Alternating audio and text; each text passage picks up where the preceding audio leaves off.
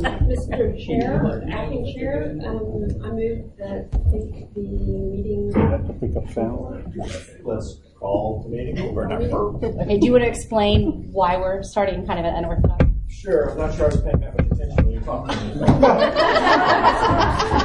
We have two people sick, and so I believe Lori is going to.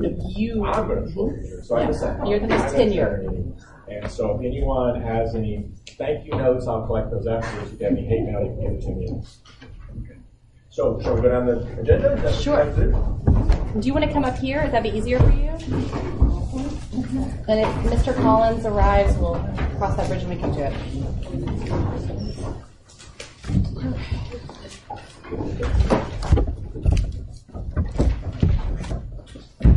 You have me at a disadvantage because most of the meetings that I chair, the first motion I make is to discard the rules, Robert's Rules of Order. But I can't do that for this one.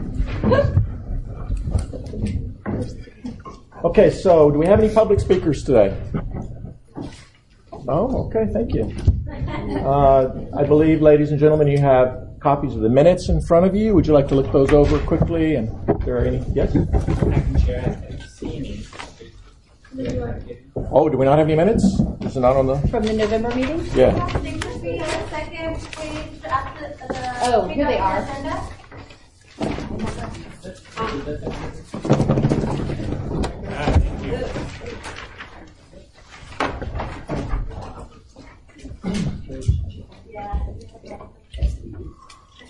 Okay, any glaring errors? Anybody would like to make any corrections? If not, perhaps we can have a motion to accept. One second. Seconded. All in favor? Aye. Okay. These are all public art items. Okay, so we have voting agenda items. They're all public art, which is one of my favorite things to discuss. So we have up first, recommend Julia Ousley for Walnut Hill Recreation Center Public Art, and I believe, are you going to speak to that? No, the Public Art Committee Vice Chair, Katrina Abrams, will give the report to me. Okay, thank you. Okay, so yes, Julia Ousley for the Walnut Hill Recreation Center. The scope of the project includes that the artwork at the location must A, be highly visible in the landscape to pedestrians and vehicles, B, welcome visitors to the recreation center and park, C, must require little or no maintenance, and D, be free of safety hazards. For background, the proposed location for the artwork has been reviewed by Calvin Collins Bratton, Park Board Representative for Council District 13. She will recommend approval of the site to the Park Board at its meeting on February 1st, 2018. Per the cultural policy plan, section C2, pursuant to the city charter, the Park and Recreation Board is responsible for citing all amenities or improvements on park property. The location provides high visibility from Walnut Hill Road, traveling in both directions, east and west, and is easily accessible from the sidewalk to the playground on Field Fair Drive, the street on the west side of the recreation center. So the recommendations for the final design, the Public Art Committee and the Park Board member recommend the reduction of the proposed height of the project 13 feet and to widen the steps to provide better seating opportunities. Public art staff will review the use of materials at the base that would soften the ground level and consistent with the materials used in the nearby playground. And do we have a motion for approval of this project? Do we have a motion? Do we have a second? Second. Okay. It has been moved and seconded. Well, all in favor? Aye. Opposed? The motion carries. Item number 2, the Implementation planning for downtown Dallas parking meters project. Downtown Dallas Inc. has requested this project and will donate $85,000 for this project. $76,000 to commission artists to design and fabricate artwork on vinyl PVC sleeves for 370 parking meters in downtown Dallas, and up to $9,000 for administrative costs consistent with public art program. The project will be coordinated with the City of Dallas Transportation Project. The scope includes the Downtown Dallas Inc. proposes to commission artists for designs to be fabricated on vinyl and installed on PVC sleeves for installation on parking meters by the Dallas Police Department. Each design will have 2 additional vinyl wraps to be used as needed for damaged or graffiti poles. Artists will be solicited from the pre-qualified list of public artists. The installation locations will be in Phase 1, the 1300 block to the 2200 block of Main Almond Commerce, so approximately 220 meters. Phase 2 will include southeast downtown, so that includes the Farmers Market, City Hall, City Lab, High School. And that is approximately 100 meters. And then finally in Phase 3, implementation will occur in the West End area, and there'll be 15 meters of these sleeves there. The Cultural Policy Section 3E code, yes, 3E, 3B, methods of selecting artists allows for the direct selection of the artist. The support for this action, this is not that bond-funded project. The design and fabrication process of parking meter poles has been done successfully previously by artist Terry Hayes. The public art staff and the public art committee recommend the appointment of artist Terry Hayes as lead artist for this project as follows. Terry Hayes would be the lead artist for the design and fabrication for this project. He would mentor 2 to 3 additional artists chosen from the pre-qualified emerging artists list. Emerging artists would benefit from his experience with the previous parking meter project and his extensive artistic experience. And then finally, Terry Hayes would serve as a voting member of the selection panel to recommend 2 to 3 artists to design and fabricate parking meter poles for installation in the above mentioned downtown Dallas areas. Are there any questions? Yes. Do you know approximately how much the artist will be paid? When we looked at the previous parking meter projects, when you fold in everything that the artist has to do, it's approximately exactly $190 per pole. So depending on how we divide that up based on Terry's recommendation, the contract will be commensurate with the number of poles that the artists are being required to do. So the artist won't be losing money on. Oh heavens, no. It will be completely consistent with how we did it in development. Other than Terry would be mentoring the artists. So this is an important mentorship opportunity for artists. Are there any other questions? If there are no other questions, do we move to approve? Is there a motion? You have a question? I move to approve. Oh, you moved to approve? I'll second. There's a second. All in favor? Aye. Opposed? The motion carries. Item number 3, the recommendation of planning for Neighborhood Plus project for the Skyline neighborhood at Everglade Park. The initial neighborhood meetings included an orientation to public art held at the Buckner Terrace Neighborhood Association meeting in September of 2017. A meeting with Buckner Terrace Neighborhood Association members and art teachers and students from Skyline High School was held in December 2017 to develop areas for public art at Everglade Park. The next steps include community members, Skyline art teachers, planning and urban design staff will meet with public art staff to identify preferred locations for public art at Everglade Park. The site will be reviewed for approval by the Park and Recreation Board in February of 2018. Upon site confirmation, the scope of the project will be developed and confirmed for the project. Is there a motion to approve? Or are there any questions? Yes. Aye. Did somebody make a motion already?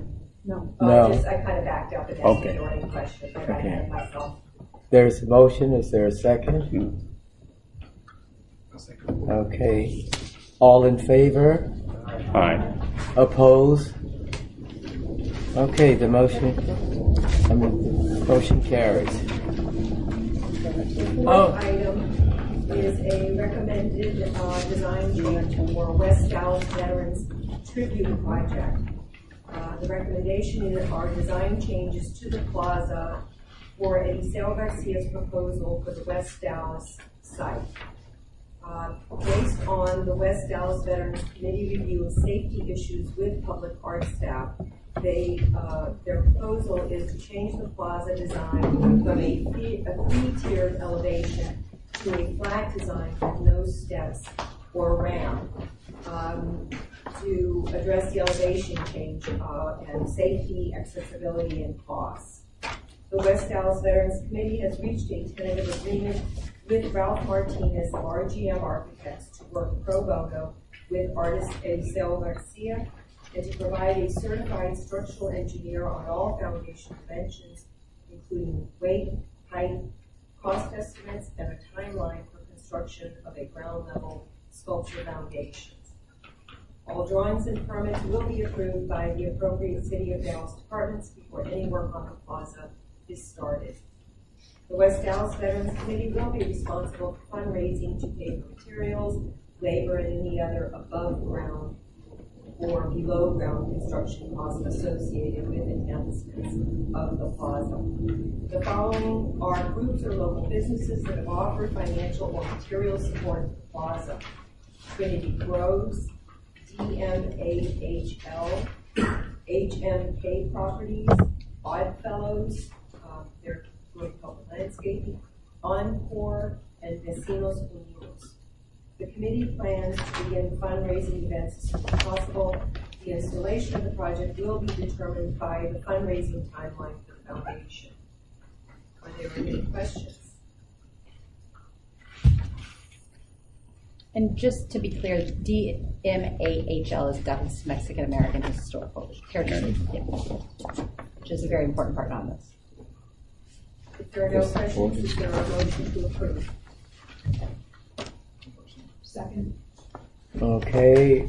All in favor? Say aye. Aye. Opposed? The motion carries. Okay, let's move on to the briefings and starting off with the director's report. Great, thank you. And thanks for stepping in. Yeah, sorry.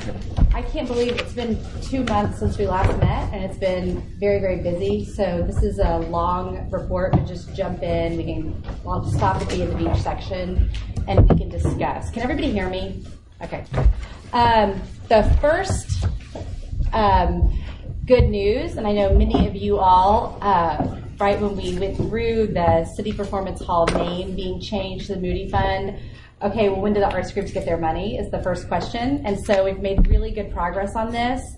But just to remind everybody, and since I know there's a lot of new faces on the commission, the Moody Fund for the Arts, and when you see MFA, it's not Masters of Fine Arts in this case, it's Moody Fund. It was established, it will be a $10 million endowment to support OCA arts organizations with budgets less than $1 million.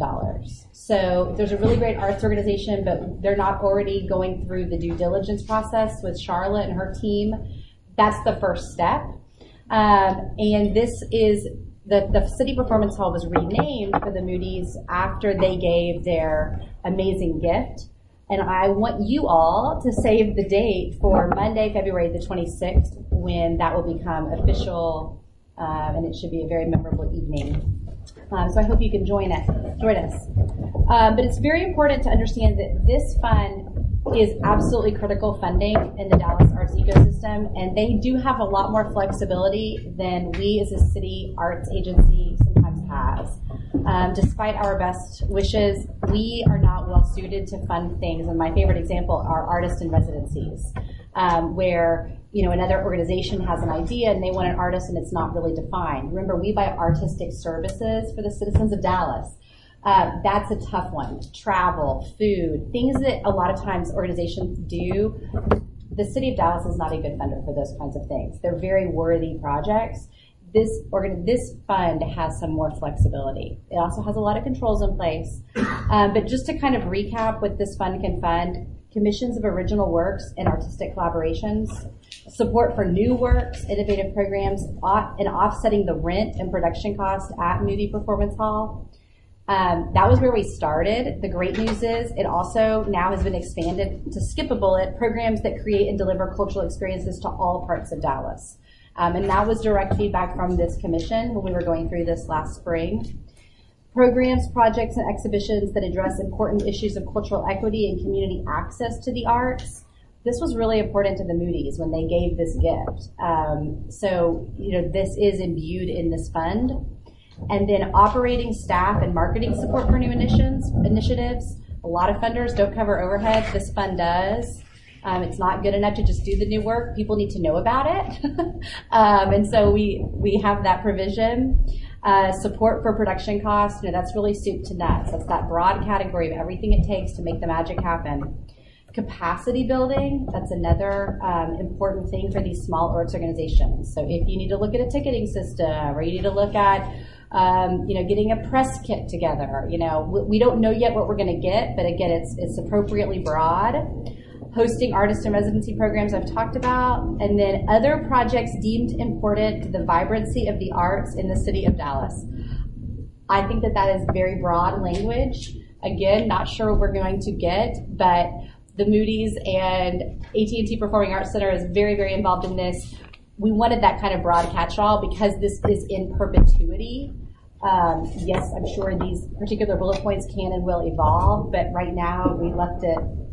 And I thank the commission at the time that blessed these. I literally copied this from the original packet, so nothing has changed. And then the only other caveat, which is always in anything the city of Dallas touches, is that programs and projects must take place in the city of Dallas, which is, I still get questions why that is, but hopefully it's self-explanatory to all of you. Questions? Okay, so thank you to everybody who might have put the word out. But this year, just to recap, we're going to be giving out $100,000 we granted, which if you think about $1 million a year, the way the actuarials and the financial people built this is we're going to pay out a little bit extra the first couple of years and then play catch up. This fund should eventually fund about $350,000 to $400,000 a year. But this year we're a little bit over because it would only be $40,000, which it's a lot of work to put out a call for proposals for that amount of money. 2 information sessions were held last week. David went on Monday night and I went on Thursday morning, and they were amazingly well attended. I don't think anybody expected to have these kind of participation numbers. And John Spriggins stood up at South Dallas Cultural Center and welcomed the groups. And what was amazing to me is 2/3 of the people in the audience, it was their first time into South Dallas Cultural Center, which I just still find kind of amazing. So, we always think everybody knows us, and that's not always the case. Now, some of those people were board members and volunteers, but so it was also just a great way to reconnect with these groups. So it's kind of unexpected. The applications will be open from February 20th to mid-March. They will be reviewed and discussed and decided upon, and then the grantees will be announced in June, with funding this summer. So, it's moving. We will keep you abreast, but I realized this fall it just didn't get discussed very much, and it's not because things weren't happening. So questions? Who's on the selection panel for the organization? We are not naming those names until after because they would be lobbied so intensely. If you look at the bylaws, I mean, that's normal. But per the bylaws, if you recall, the commissioner chair, so John Paul's on it, somebody from the AT&T Performing Arts Center, and then 3 other arts interested citizens that they are all agreed upon. The executive committee is myself, somebody from the foundation, and then a third party that we both agree on as a tiebreaker. And so that's all. Nothing has changed. That's in the bylaws of the fund. Yeah. So, is that third party the third party on everything happening, or just that third party change from time to time? Oh, it'll always change every round. Yes, intentionally. Yes. And we've been very intentional about wanting to have a visual artist, a dancer, a theater, different neighborhoods of the city. But we, as a matter of course, Charlotte, correct me if I'm wrong, we never release panelist names until after funding decisions because of the lobbying. And it's just, I will say this, it's still hard for me when I run into somebody, it never fails.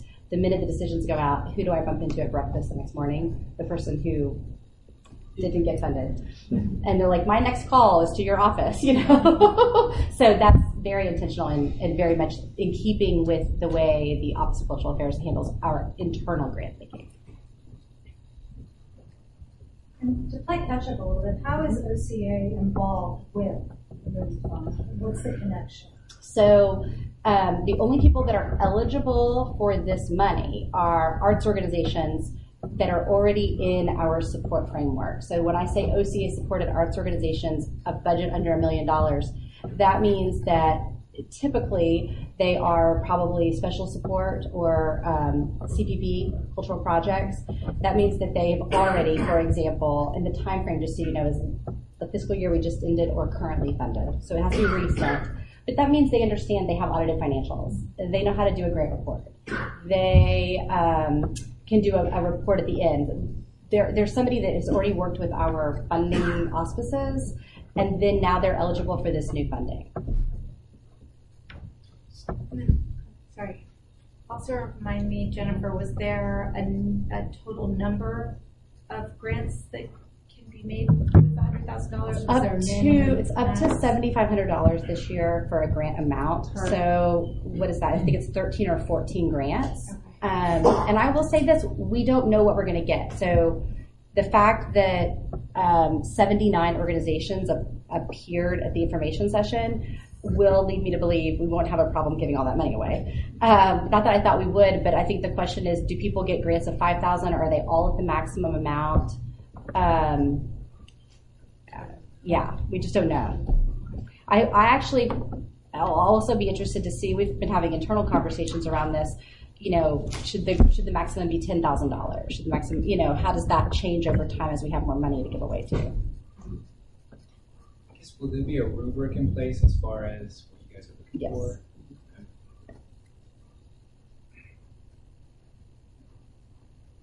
Do that? Sorry. And if you have groups also, that's the one thing I was going to say, just make sure people, that's one reason why we're having this conversation, is as people are going through the process or feeling, I know the website, the AT&T Performing Arts Center people are here, the website's been built, the application will be live, but there will be hiccups on just the fundamental stuff.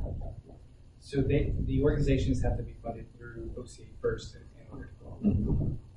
And I feel really good about that decision. There's a long conversation to be had about that. But I think it does keep some consistency in who's applying to this pot of city money. That's part of the control, right?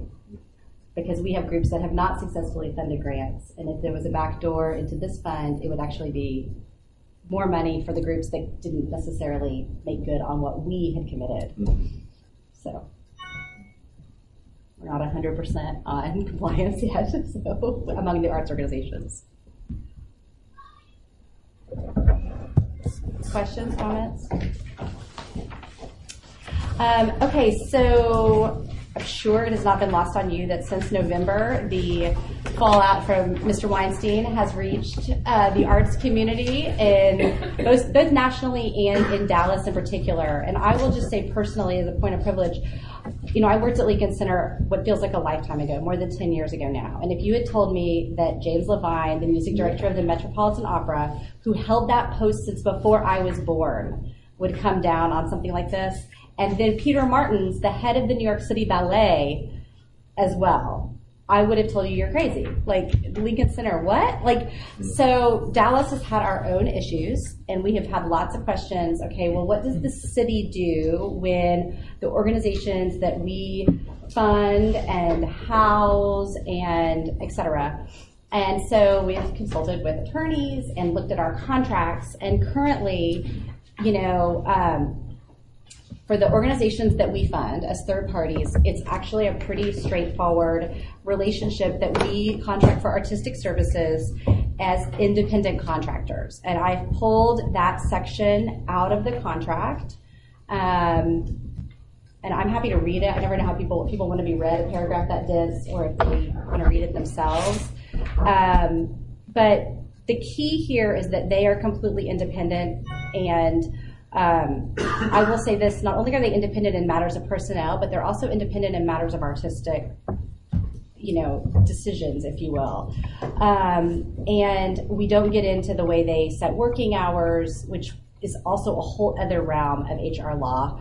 And we don't get into, they manage independently. And having talked with some of the organizations in town, and I'm not going to name names, I think this problem, the way you manage personnel, we hear about the things that hit the press, right? Or we hear the scuttlebutt from, I know so-and-so and they're on the board and they're telling things they shouldn't be telling. At the end of the day, our role has been, and I'm sure it's going to be discussed, that we do not get involved in that level of management of an organization. And so right now the issue du jour is sexual harassment. But when it was, audit issues, that's where we can control in terms of what people can report. One incident I also heard about, an arts organization shared with me that they had a really wonderful employee, I think it was a she, 27 or 28, who made a joke that fell flat, it was inappropriate, should not have been said in the workforce. And that leader of the arts organization said to me, maybe I'm old-fashioned, but I actually consider that incident to be a coaching opportunity. He goes, if it happens again, we've got issues. And this person was written up and it has been dealt with. But there were other people on their staff that were like, fire him. It's a aggressive workforce. And I think our whole world right now is grappling with these things. And I just said, again, that's your business, and the OCA has had issues. We had a vendor working at a cultural center that is no longer on a current project because we felt like something that we didn't want to be part of was occurring. So again, we're managing our personnel. We work closely with the HR department at the city on that, but we expect the same from our partners. And this is what this clause is. I have several thoughts about this, but first a question. Mm-hmm. Is this topic generally of these kinds of problems within arts organizations that the city contracts with for services going to be a topic that you envision being part of the cultural policy discussion? Well, I think where we're going more with it, and we're still building the plans, we're flying it, so it could change. I'm hoping to the feedback is, I think as this touches issues of equity and power, there is no question that the cultural plan is gathering a lot of data and telling a very compelling story that our organizations in general are not meeting some of the diversity goals that the city's been pretty clear about. And insofar as whether it's management or board, we can make huge strides on that front. And as those issues tend to impact the way sexual harassment has been dealt with, I think that's probably more the angle. You were on that call a couple Mondays ago. And I think there's text that's in the next slide that is actually in our facilities contracts that talks about a lawful and safe. They must create a lawful and safe environment. Yeah. So there is some. If something were to really get bad, we do have some contracts.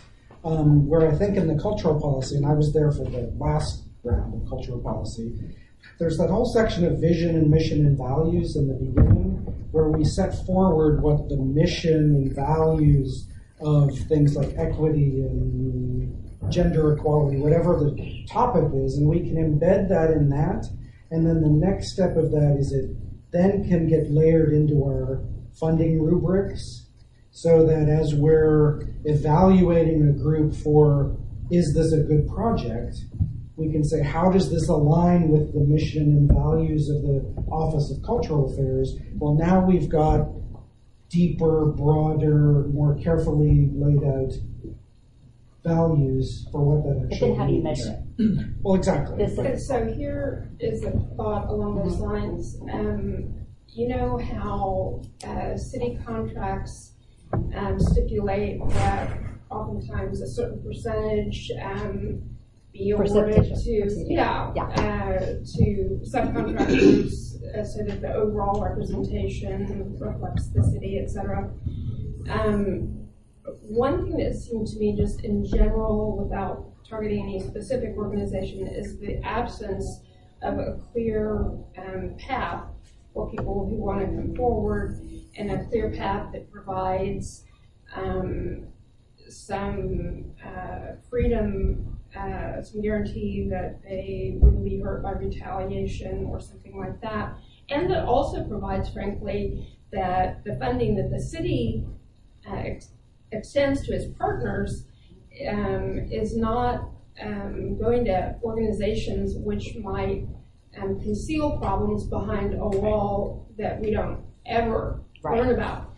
So to me, I think it'd be really great if whether it's in the cultural policy or in the contract language or something, that there is an opportunity for us to elevate the values, the broad general values, down into contract language.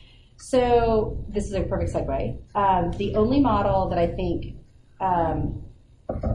has gotten far enough in Dallas so far, I don't know if anyone was able to attend from this group, was this Chicago Theater Standards, and they spent 2 years in Chicago looking in their theater community of how do we address some of these issues. So if I'm an actress or actor and I'm auditioning and I feel like something untoward has happened, who do I tell? Like, it's the old casting couch thing. And they spent a long time, and it's not just the sexual harassment issues. It was issues of work schedule, our meals being served.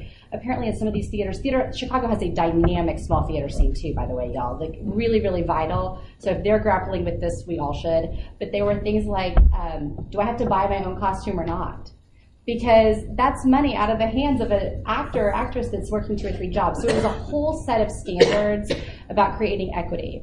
The Dallas Theater Center has been involved in this, and I was told recently that they are taking this 46-page document or something and distilling it down to the 2 or 3 pages that they feel like today they can implement with their in their community. And so they have already, they're test piling it on the cast of Frankenstein right now, which just started rehearsals after the holidays, because they basically said, if you give our Name It production our 46-page employee handbook, the reality is you're starting rehearsals. Are you going to study the script or read the handbook? Like, it's not going to happen.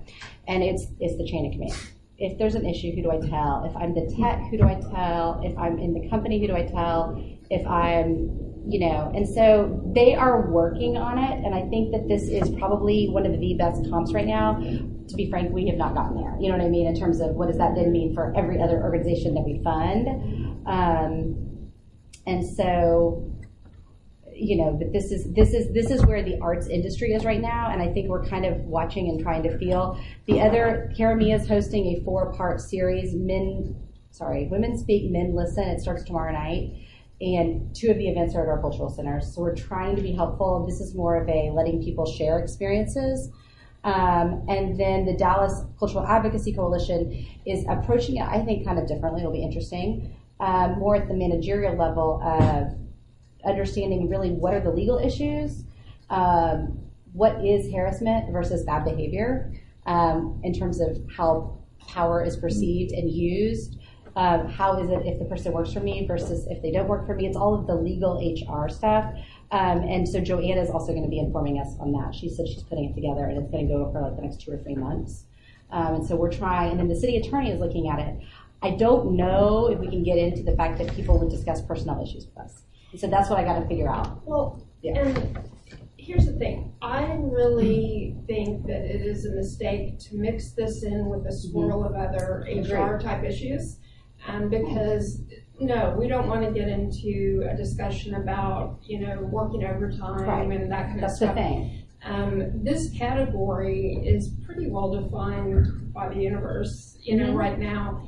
I think some of the things had they been pursued fully and openly and transparently, might have, worked themselves into a criminal case. Some might have become a civil case.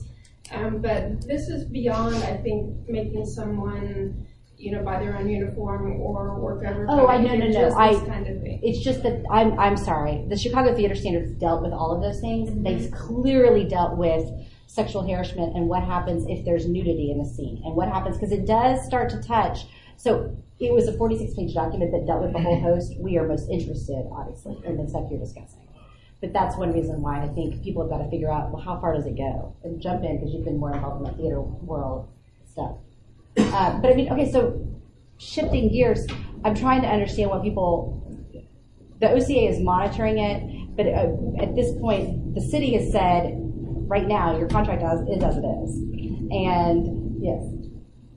Well, to piggyback off what Lori said, I think the connection is, so yeah, the groups are independent contractors, but through their contracts with the city, you can put in, whatever requirements you want. So I guess we need some. Well, no. So if we, as a group in a community, feel like the Chicago Theater Standards are important and should be followed, within our ecosystem, then we can add to our city contracts that, if you receive city funds, you need to adopt and agree to, the Dallas Theater Standards or something like that. So if it's important, we can do That's that. right. However, nothing right now exists that I think anyone can point to. Yeah. And there's also two levels of check and balance for us in the city bureaucracy remaining very neutral. But you all have a check and balance in, do you recommend this contract to council? Yeah. And you could turn down. We can say in a very neutral, objective sense, by all the legal, this contract qualifies for funding. You could say, I don't recommend it. And likewise, council could turn it back for that same reason if there was an organization that was obviously not meeting. Yeah. But that would be difficult though, because some of us wouldn't have access to that information. Let's say HR would have. So to make that recommendation, you all would most likely say, well, where's the proof that we can not fund this organization? I think in some ways, the amount of money that we give to these organizations, I think we become complicit if we don't do anything. Right? And I think, the thing that I hope that we as a group could accomplish is that we could proactively convey to people who would be essentially subcontractors with the organization that we contract with, that we are aware of what you've been saying, and we're aware of the frustration and the problems that you're having, and we don't want you to feel like the city and the large organizations are sort of this impenetrable, insensitive, uncaring, thing that makes it hard for people to come forward. I would like for the city to somehow be able to convey that we do hear you and we do care, and we're trying to figure out a way for people who feel mistreated to surface their problems, and get a fair hearing. And I don't know that it would be the same in every entity. Some are big, some are small. But I'm not recommending that we have an ombudsman. But I think the city would be moving in the right direction if we could somehow convey, like, we're aware, we hear it. We know we are providing a lot of significant funds to these organizations that some of you feel are sheltering bad actors. And we don't want that to continue. We will continue to fund arts organizations, but we want some kind of strings attached to our money somehow that say it's not a blank check. And if we keep hearing that people at organizations are having problems, then that's not okay. No, it's not That's okay. consequences. It's not okay. I just, my first thought was a lot of these organizations are in city-owned buildings, and their support is the fact that they are occupying. So they're just, I think we have to also operate in the realm of reality, and nothing that the city can do. I mean, at the end of the day, people, I'm still digesting, but I mean, we're not going to evict, name an organization because so it's more about do we provide a whistleblower hotline? Do we provide a Some forum? kind of transparency. It's something. I mean, that's where I need to kind of What would be the next step if we did want to inject our policy into the contract? The city attorney, I think, is the next to say. But we really wanted to just kind of get to the starting place. And then I think also we have not done an exhaustive, we've had obviously other things going on. The whole industry is grappling with this, and I should have said that up front. Forget our local leadership efforts, Americans for the Arts, Grant Makers for the Arts. I met with a huge foundation today, and they were kind of looking at, what do you do as an organization? Because also some of these organizations need money to actually bolster their ability to deal with these things. If you don't have an HR department, you're more vulnerable. And so that's that capacity building thing. So maybe there's also a capacity building angle where we say, not only is it not okay, and here's the way we deal with it, but also if you haven't done these 10 things, if you haven't trained your staff, if you haven't trained your board, if you don't have a handbook, and I'm telling you, a lot of organizations probably fall in that camp, here's how we help you do that. And that's helping the industry. So we're not there yet, but that's a good corporate policy thing, right? But in terms of contract language, I need to have a little bit more direction for what we can tell the attorneys so that they can look at, here's the range of options beyond having a safe building. Safe in the law is the first thing, right? And then, Is there something in place or a policy or so with reference to how this will relate to the staff, your staff, for example, in contract with these people as well? Yeah. Is there something there? Well, the compliance side of this is huge. And so, every single rule and requirement that we have, and Charlotte, speak up since you get the monthly reports, we're already struggling with our little team to stay on top of the compliance for everything else. So, and then I will say a lot of arts organizations have said, it's a fine line between when does a personnel matter become an issue of artistic integrity. Yeah. So not only is there a rumor about somebody, but I don't really like their art or it's political against somebody else. And the minute you start meddling in managerial decisions of an organization, there's other issues of integrity that become real. And so that's one reason why this independence has always been. Okay. Hey, I just want to add, I think because there isn't a standard, that we have a great opportunity as OCA and the standard in the city of Dallas to make a move here that would push the dial in the right direction. I totally agree. And I don't see why.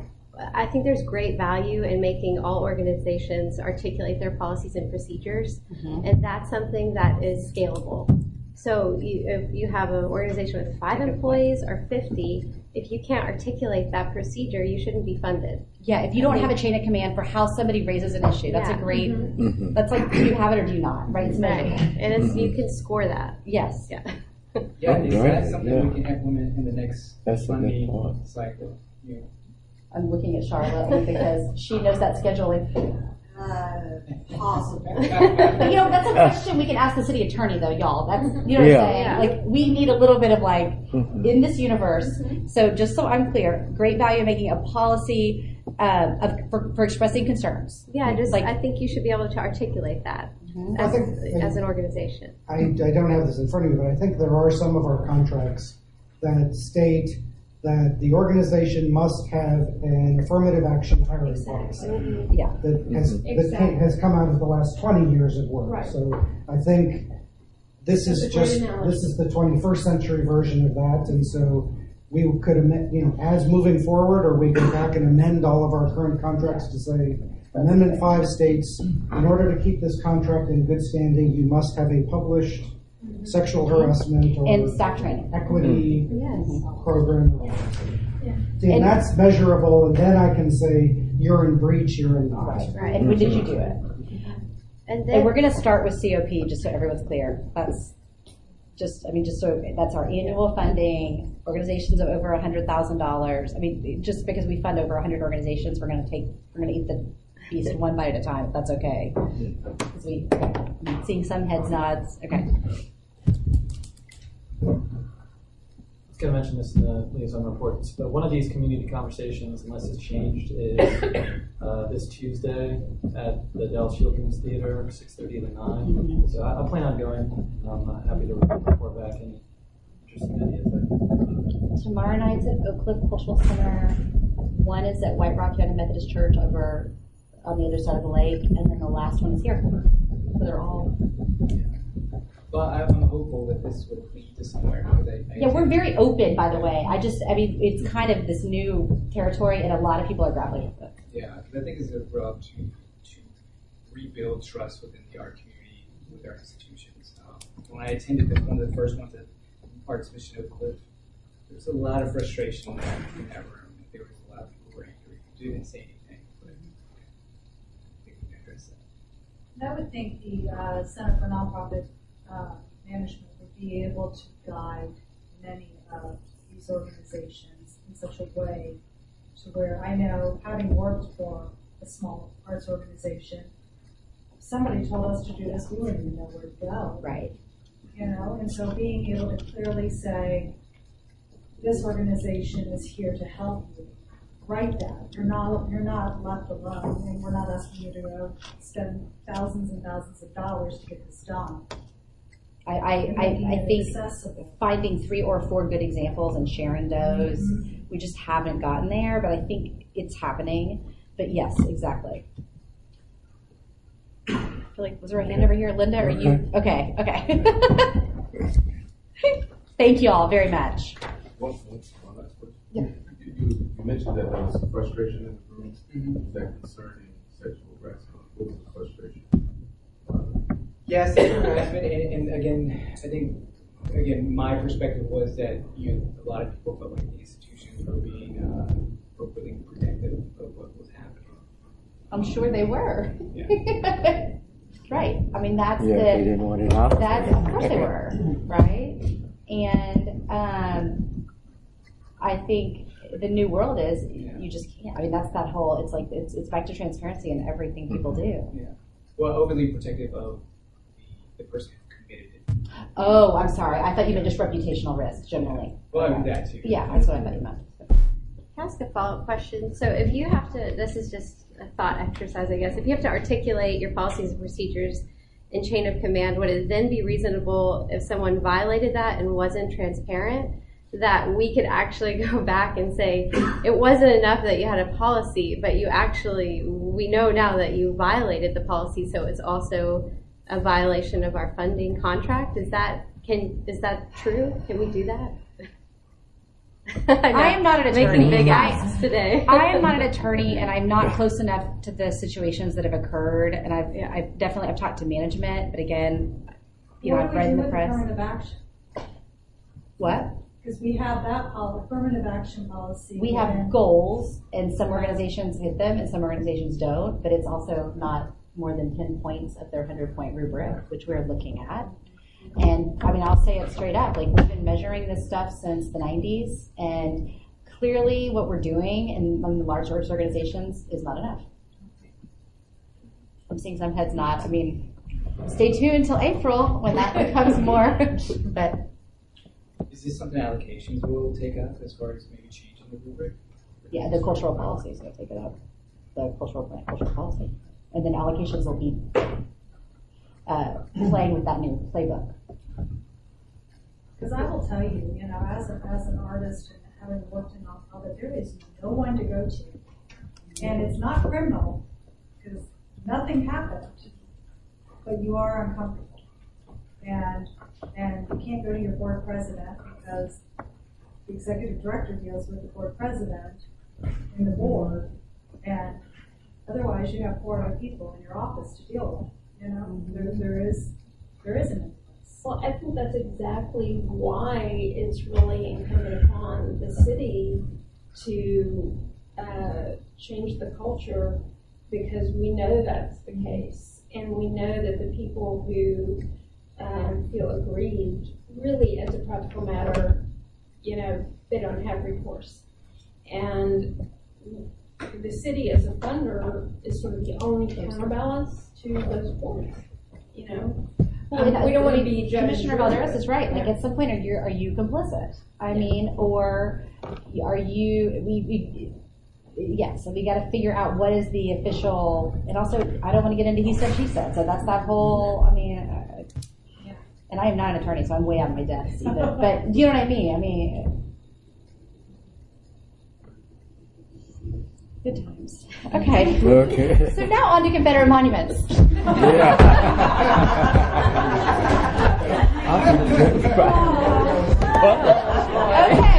so I think in October was when y'all approved the recommendations from the task force.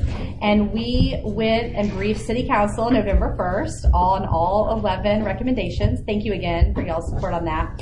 And it's the classic, you brief and you can't know everything. And so it wasn't like, take it to council, we're going to vote up or down. It was, okay, city staff, go off, and now the real work begins, if you will, on some of this.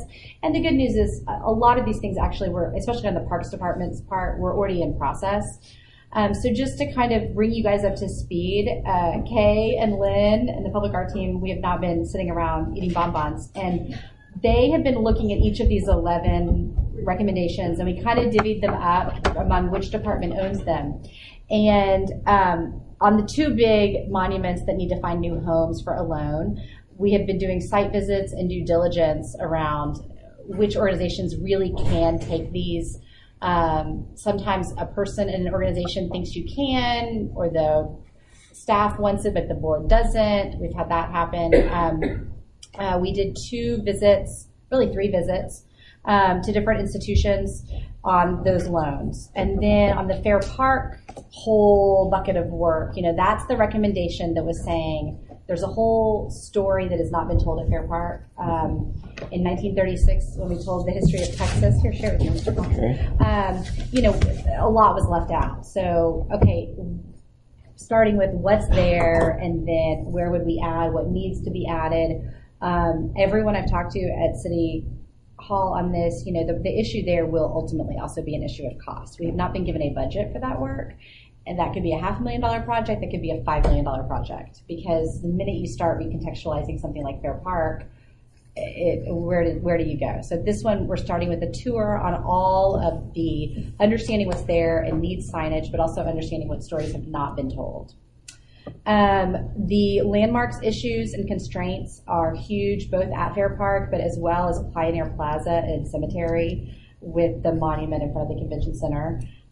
So I know Kay, I think, has a meeting tomorrow or with the landmarks team on that, or I'm supposed to be doing that, I think. So we're trying to sort out those issues. The Aaron Douglas murals were the works that were in the Hall of Negro Life. We've had a great response from one of the institutions that has those. So what would it take to possibly get a loan and bring one of them back to Dallas? We definitely at least know where they are and what they look like, and tried to sort that out. We do have a willing partner on the other end, which is really great news.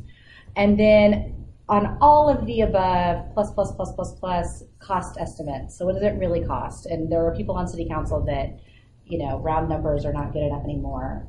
So what do these things cost? And then what are all the options around cost?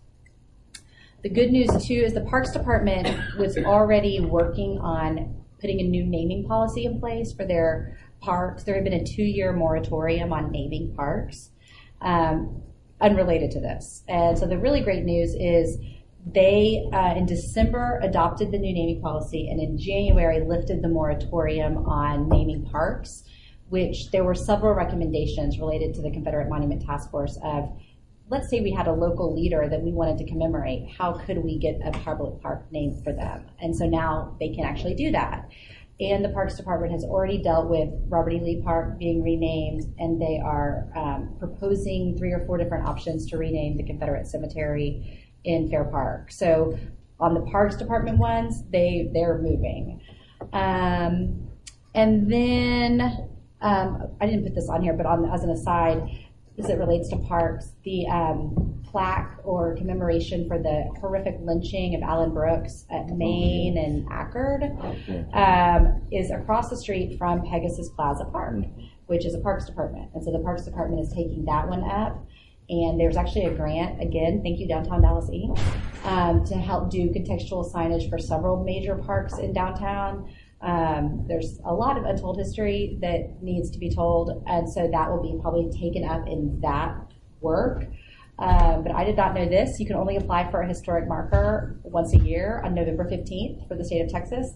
We clearly missed that deadline this year, so I know. So there's all these also that one is probably the cheapest of all of them, but the next time you can apply for a historic marker is next November 15th. So, I mean, it's just, but again, Parks owns that. It's on their radar.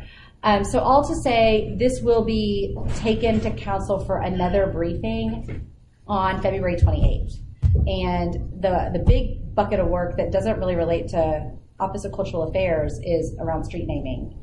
And, the task force was very clear in their recommendations, and we need direction from council. Do you want to rename these streets? Do you not? And so a little bit of it is some of this briefing will go back and forth with council on things like street naming. We have a policy for how you rename streets. Do we want to rename or not? And so that's a little bit of what February 28th will have to ultimately get to. Questions? Sorry. Yes, as one who served on the Confederate Monument Task Force. On Aaron Douglas mural, were you talking to them about a loan or a purchase? Loan. Yeah. Yes. Other questions? Okay. One question. Has there been any discussion about, I know the task force recommendation was to potentially find a permanent home. Mm-hmm. Has there been any discussion, or is right now a permanent home for what? For the monuments and creating help me out on this one. So we talked about, a racial healing possibility similar to the Holocaust Museum. So both of the monuments were to find a long-term loan with a North Texas institution where they could be contextualized. And so that's the purview we've been working on. However, Lynn and Kay have also had inquiries that we didn't seek out from out-of-state entities. And so, we answer the phone, whoever calls kind of thing, but yeah. Is there anything I should add, Kay? Well, just back to the landmark. Yeah. And we did review this as a part of the task force, but the Confederate monument is in a protected zone under Dallas landmark jurisdiction. There is a procedure if you want to make a change, but it's a long procedure through the Landmarks Commission. The reality of finding a new location for that, even if we involve the original donors, is extremely important. Yes. On the briefing on the 28th of February, what all do you see is going to be in that briefing? We are going to go, just like the previous one, recommendation by recommendation. So what was the recommendation? What's been accomplished, or what decision does staff need to move forward? And so where we got kind of stuck last time is around costs. So we've done substantial work about what this would cost on some of this stuff. And then also we didn't know the last time we had a recommendation to put the monuments on a long-term loan with a private institution, not on public land, but we didn't know which institution. So we will have a staff recommendation on February 28th. And all that's coming from your team? For the most part. Yeah. Okay. You're not going to share that with the board? Pardon? You're not going to share that with us? I can't. I mean, it's literally like we had a call earlier this week, and it's. I hate to say it's like, are you still interested? We haven't met since the holidays. Are you sure you still want this? And then we did share. Kay and Lynn have put together what are all the responsibilities of a loan? Okay, so it's a bronze statue. It's $7,000 to $10,000 a year of maintenance. The industry standard is that the host institution pays for that. You said you were going to build fences and properly secure this thing. Are you still good for that? What kind of base does it need? Have you checked your height restrictions? Have you, I mean, it's, yeah, I mean, that's, it really is now, at least the good news is that we're actually having conversations that are at that level, right? Rather than, God, no, I don't want that thing, or yes, I definitely want it, but I, don't have any idea what it entails. Because we had some of those too.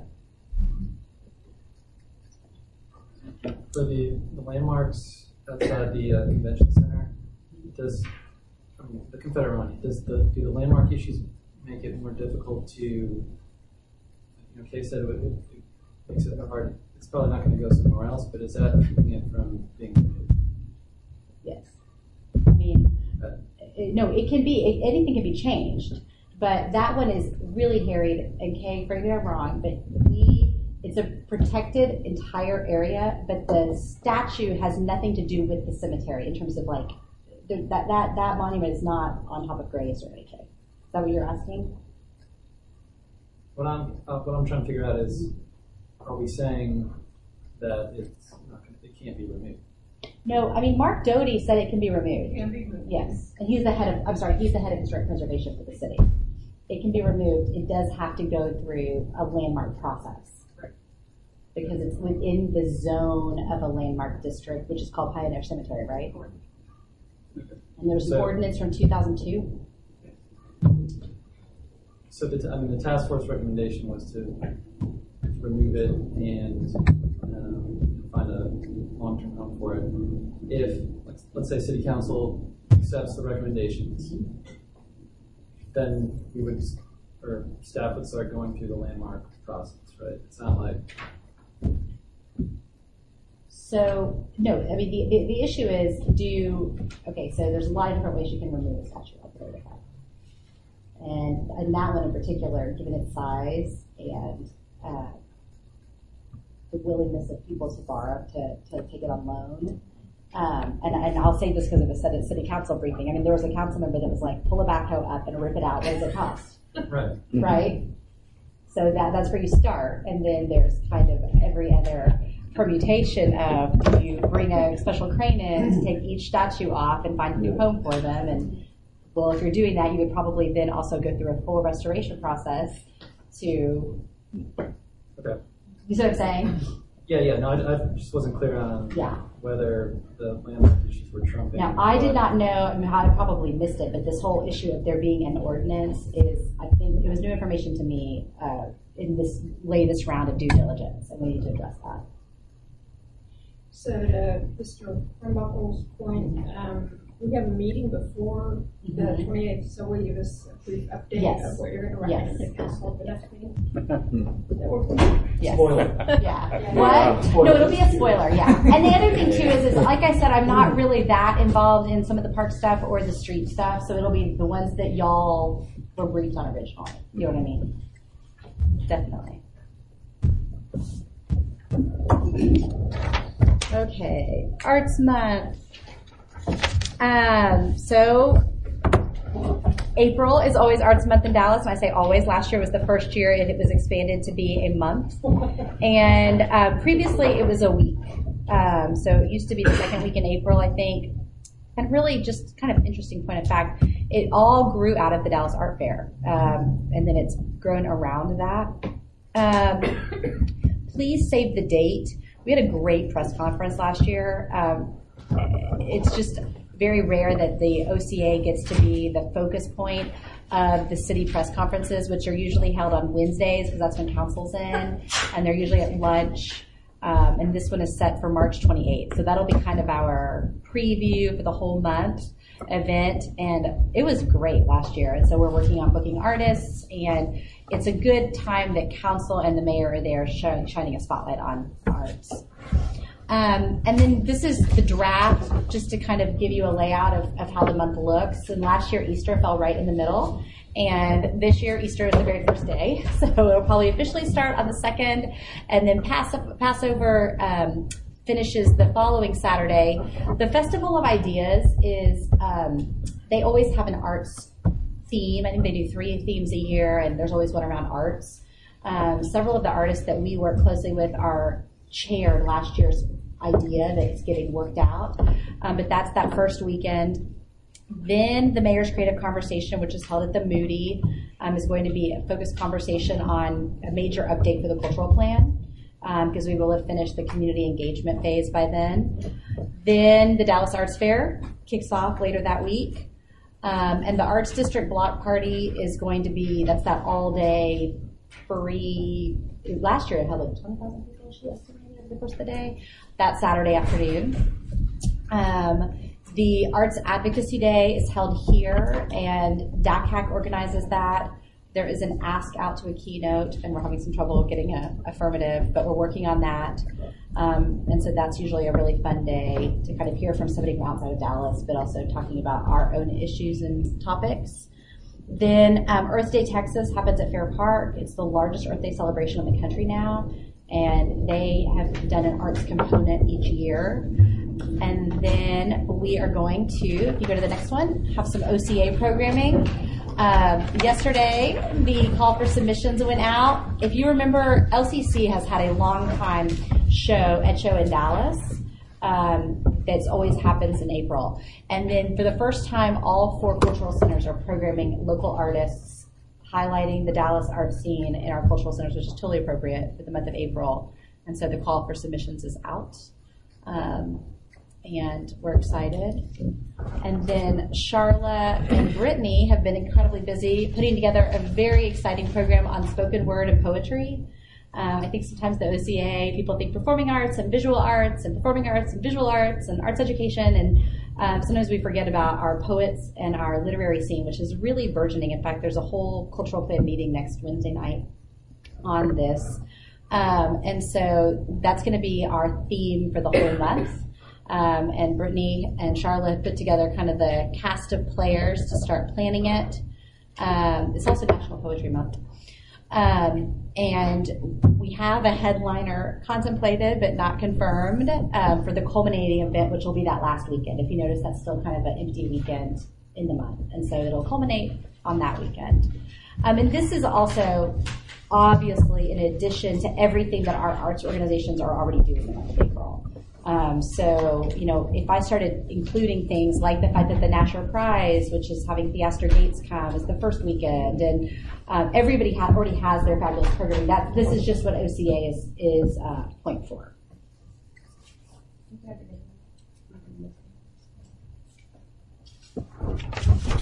Please make, if you have visual artists in your contact list, make sure to point them to the Art 214 page, which is on all 4 of the cultural centers page. It's shaping up to be a very cool. It's actually one exhibit that will be in 4 places, not simultaneously. It will be the art that is submitted will be divided up in 4 places. So you could be a normal patron of the bathhouse and get into the exhibit itself. So this cross-pollination of both audiences and artists is, I think, has some really great potential. And really a new way of working for our cultural centers and our team and et cetera. Okay, Arts District Cultural Venues Organizational Change. It's a long title, but this is something we've been working through. Our long-term manager at the Meyerson, Les Studdard, who I'm sure you all remember, retired. And so he has moved on into, as he said, working for his new supervisor, his wife, of 50 plus years. And so Russell Dyer from the Moody Performance Hall is now the interim GM over Arts District Cultural Venues. And those, for us, are the Moody and the Meyerson.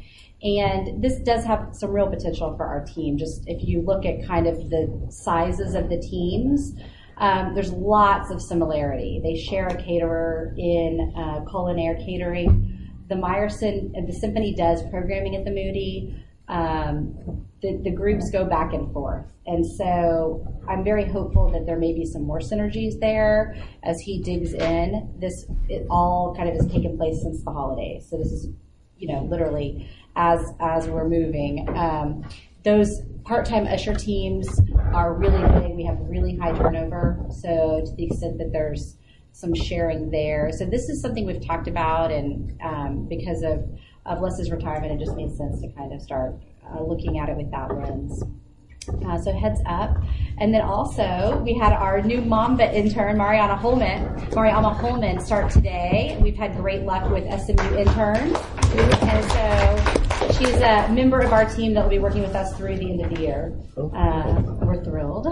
So, questions, comments? Okay, and then cultural planning. Save the best for last. We'll go on. Okay, so again, since November, just to kind of update you, the first half of the year, approximately, process is all about community engagement. And I want to thank you all for, as being leaders in this community, getting involved in this phase, because I know how busy you all are. And those of you that have helped with your council person organize a meeting, come to meetings, opened your doors, I can't thank you enough. And so to recap the work to date, we've hosted 4 citywide launch events. That was that last week in September. We've convened 8 community conversations. Another term for that is in-district council meeting. And we have another 6 planned. And they're really starting again. The reality is you can't do this work the last 3 weeks in December and the first week of the new year. So there's been a little bit of a lull, if you will, but they are starting fast and furiously. There's a list of dates in this presentation next week, and they'll be continuing like that, I would imagine, right up until spring break. And then we're done. No. But I think, look for that. We have conducted in-depth conversations and focus groups. I mentioned the literary arts one, but Kay's hosting one for public artists. We've hosted several for funders. The whole history, heritage, and what's the third thing? Science. Thank you. Group felt like they were getting ignored. So we hosted a whole 2-hour focus group for those organizations. Because I do think sometimes they get forgotten when you're talking arts and culture. And so this work is very much ongoing. There are a few council members that have still avoided our team on this topic, and we're tracking them down to make sure we get in front of every single council member. The really exciting thing right now is that we're starting to attend more arts events that are already occurring, as well as just general community events. So I cannot thank the Parks Department enough. The head of the recreation centers basically just sent us a list of, here's all the senior programming we have happening at recreation centers. Here's how you come. And the libraries, they're kind of getting going kind of right now, but they have English as a second language classes. You all are welcome. And so the cultural plan is just starting to show up. And sometimes there are 4 people, and then sometimes, and actually we had a great conversation with those folks, and then sometimes there are 18 people. This is also where, our Spanish language speakers, Raphael and Benjamin, can go and have more in-depth conversations, because a lot of times those audiences, especially if they're seniors, but Spanish speakers in general, are not showing up to the meetings in the same numbers. So we're trying to really use these avenues to get in.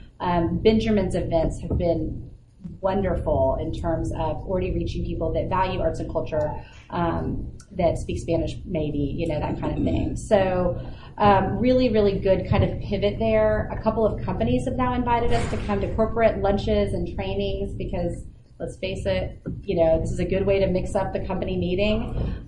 So we're starting to get those invites. So I'm just kind of telling you these to show the range of ways that we've plugged in, and we are willing to kind of do anything. The really good news is, as of this week, we got confirmation that we have engaged Dallas residents in every single zip code, and because they were still, going through data, and we've reached more than 3,000 Dallas residents and still counting. I mean, there's, people are still coming in at every single meeting, and we have a flurry of meetings coming up.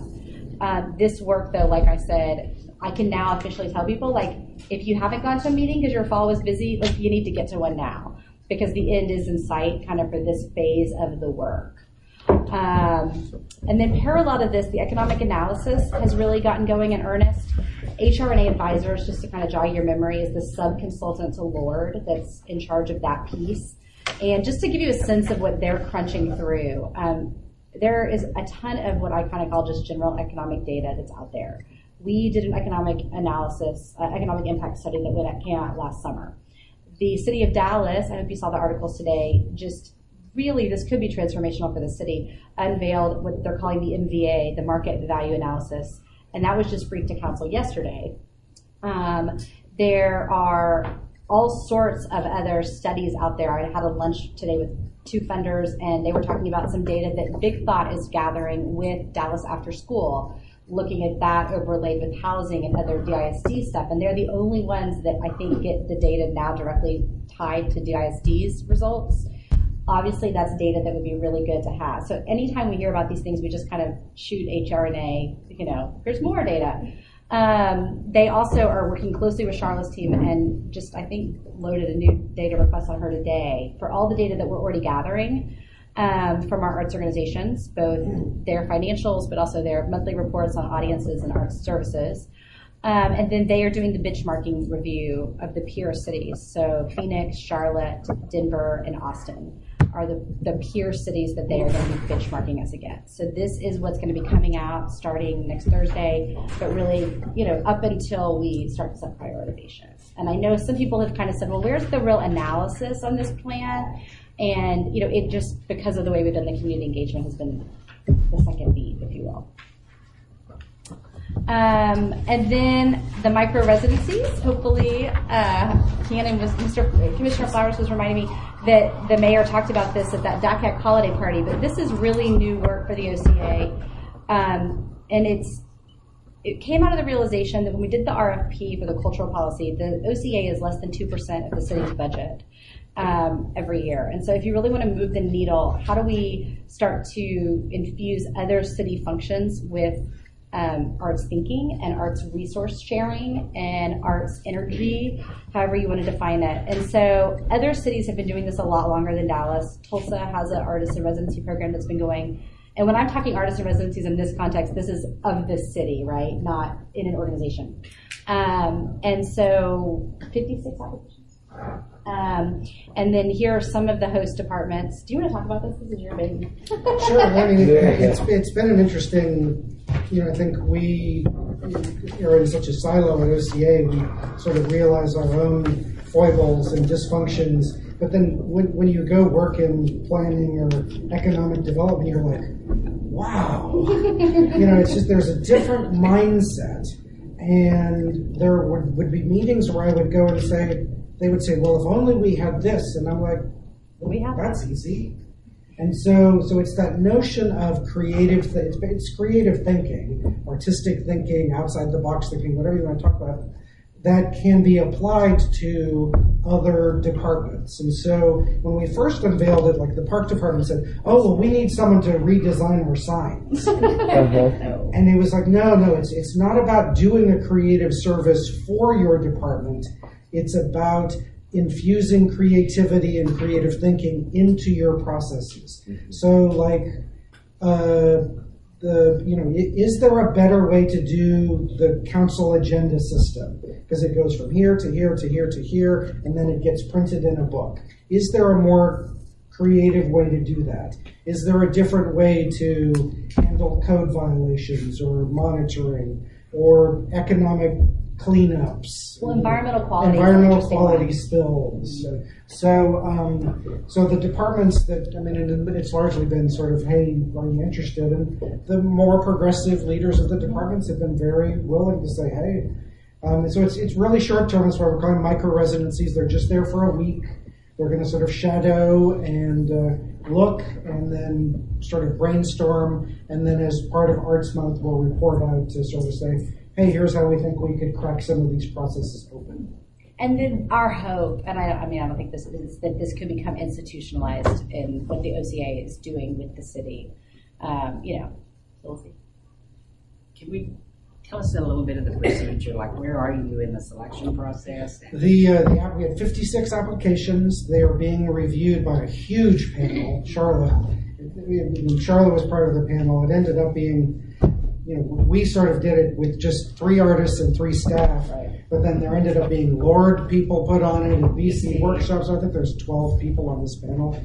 So we're all rating, we'll winnow it down to 10 finalists, and then those 10 finalists in a sort of Shark Tank sort of way will get to meet with the participating departments and actually do a question and answer back and forth, brainstorming about what does the agenda department do, and so back and forth, and so then those 10 will come back in a sort of audition process and sort of give short proposals to the departments, and then we'll find who's the best fit for when do you see that part happen? We're we should have the 10 decided by this weekend, early next week. They'll be notified. Then later in the month, we'll do the question and answer, and then they'll have about 2 weeks to come back to the table with their presentations. So mid-February, we should have everyone announced. Is there another major metro area that has done this? Austin and Tulsa. And what kind of those are the two. What kind of feedback have we gotten from them? I think the Austin one is very well established, and I think, depending on the project, and I can't even remember, I think theirs was in sanitation. It can be very fun, and I think the artists also feel like it's a huge career boost to the artists that get to do this kind of thing, because your work can live on in it's almost like public art, right? If it gets adopted into the practice of how the city operates. I think it sounds wonderful. It has sort of a softness to it, though.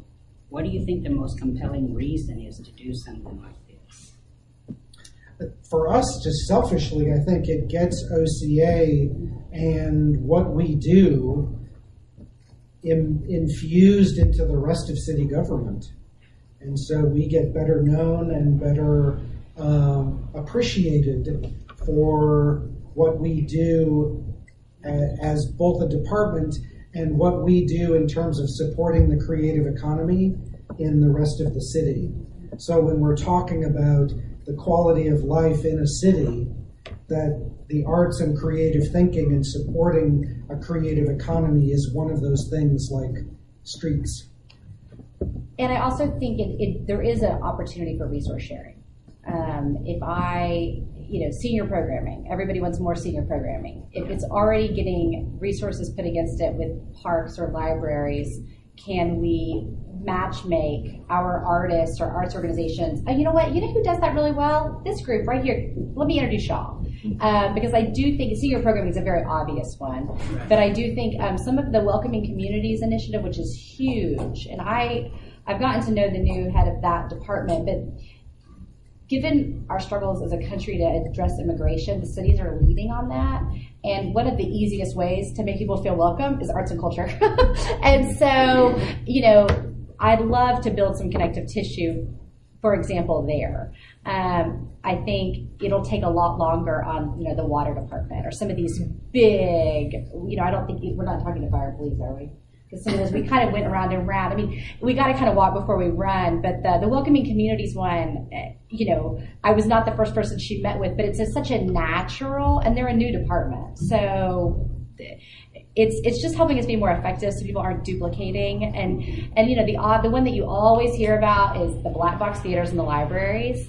And how do we really, and we are making progress, and I was so excited to get to report that, but that's because Marty at the Bathhouse has built the relationships at some of those libraries. Or even like the fundamental principle of public art, that if you're going to build something, build it beautifully, build it with something beautiful imbued into it. Well, why can't you take that to water bills? Yeah. If you're going to use the effort to put out a water bill, make it a beautiful, creative water bill. And then one more thing is, we're obviously sold, but one more thing I think is really true is if the city is planning a neighborhood park or renovating a street corner or something, I think sometimes the person who's the decision maker, the project manager, they are under excruciating pressure, to get the job done as cheaply as possible. I recognize all of their pressures, and so the making it beautiful when you're up against, gosh, they just want a traffic signal that works and the pothole fixed. And I don't discount that. But I think also making sure that they are thinking, okay, but how do I do this such that it really stands up over the test of time to create quality of life? So just to follow up maybe on where Canon is going with some of this, and I think it's very exciting, and I think there's a lot of opportunity. Yeah. I think with that, with what you said, it being just 1 week and it being micro, is there a way that we can set these folks up to succeed and not fail? So either they're going to the right kinds of departments, like you said, that will be open to this. They're given kind of a very specific task to look at, so it's not just this like come in a week, try and figure out everything that we do and make a recommendation of where we can improve. I would just hate for something like this at the end of the day, for somebody to say, well, that artist clearly couldn't figure out, this entity and where to insert. In the review guidelines, we were real clear in the rubric for rating the artist that being able to think clearly, work well with others, work with people who are different than them was as important as are they a brilliant artist.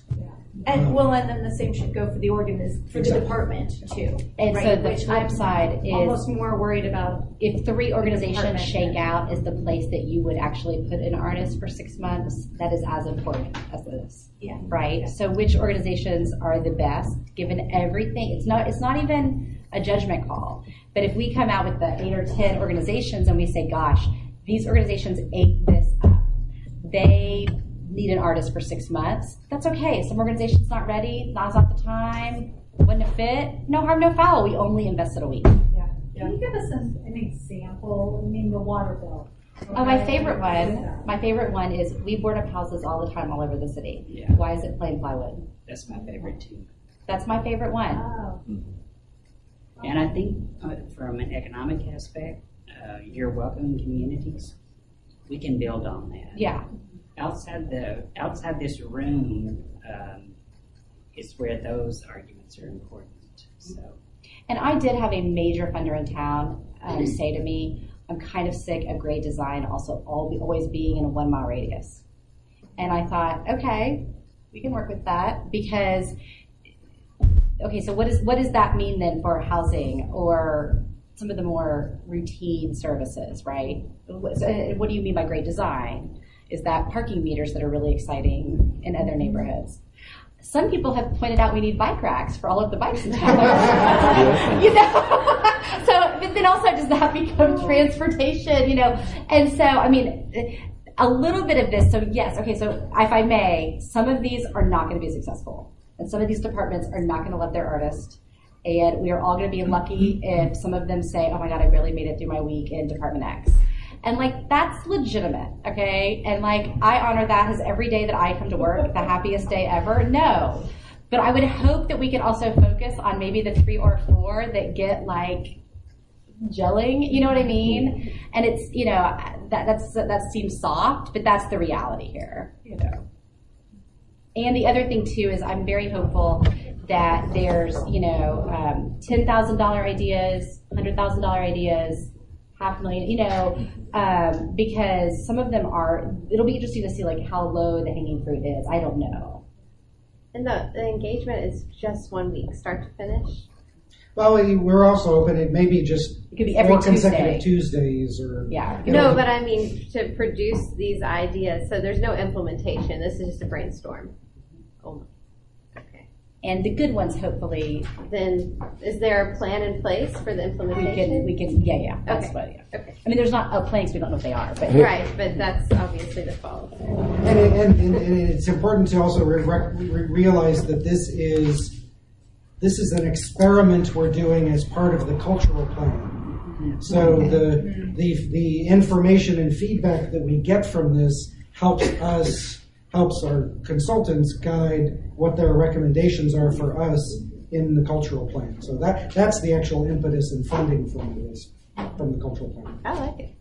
So my last question. No, it's fine. Now that it's part of the cultural plan, how do you envision that the artist at the end of the assignment will then do some sort of professional summary and it becomes part of it? And we're going to actually host an event, which I think will be really fun in Arts Month, where they can report back and share, what was it like? What was the experience like? They allow the back out the department. We're so over that. Yes. I mean, and I would hope, again, as long as it's productive, right? As long as it's productive. Don't curse the darkness, light a candle. Questions? Okay, I think there's 2 more things. So upcoming conversations, we have a lot going on. In the balance of February, we're going to host the Get the Last Word public meeting so that we're still working on time and place, but we'll probably do one in the far north, one in the far south, and then one kind of in the middle to wrap the public engagement phase. And obviously we have a commission meeting in February. It is going to be, other than Kay's public art items, 100%, it's y'all's cultural plan focus group. And I know we have some new commissioners, so sorry, it seems like it's late, but a little bit of that was we knew we had a new wave. And you guys can weigh in and help us shape it as a body, rather than you've all been in your neighborhoods listening or in your industry groups listening. It's a dedicated time that we will have the Lord team here on that day. And I think, and again, really and truly, thank you all so much. I have to give a shout out to Miss Linda Blaze, who had us last Thursday at her neighborhood watch meeting, and then it rolled into a cultural planning meeting. Yes? How often do we do cultural plans? We have not done one since 2002. Okay, and what is the goal of the goal of the cultural plan is to, for the first time since 2002, look at our city holistically, and as an arts economy, but also as an arts culture. How do we support artists? How do we nurture artists? And then do planning. So what are the priorities that we're hearing from citizens, arts organizations, artists, politicians, the economy, and help us dictate our priorities around investment and spending and things like, nurturing certain behaviors or not. But it all culminates in a new cultural policy, which is really like our playbook for our department. It becomes city code. And some of it is soft. It's interesting, when we hear the soft thing. Some of it is soft, but then it's got to be forever. No, you're right. I mean, it's soft, but then how does that become a metric that can be measured, and how does that relate to the things that we're hearing? Yes. Because I think there's still a lot of, we need to do this. Yes, we do, but is that priority 6 or what? Well, I'll just tell you, the person that appointed me to this seat is very supportive of all of this, and especially supportive of this macro residency program. But I've got to also provide a strong enough argument that you can have that conversation, right? With people who are going to size it up against the police department and all this other stuff. So I'm just trying to build a very compelling case. Yeah.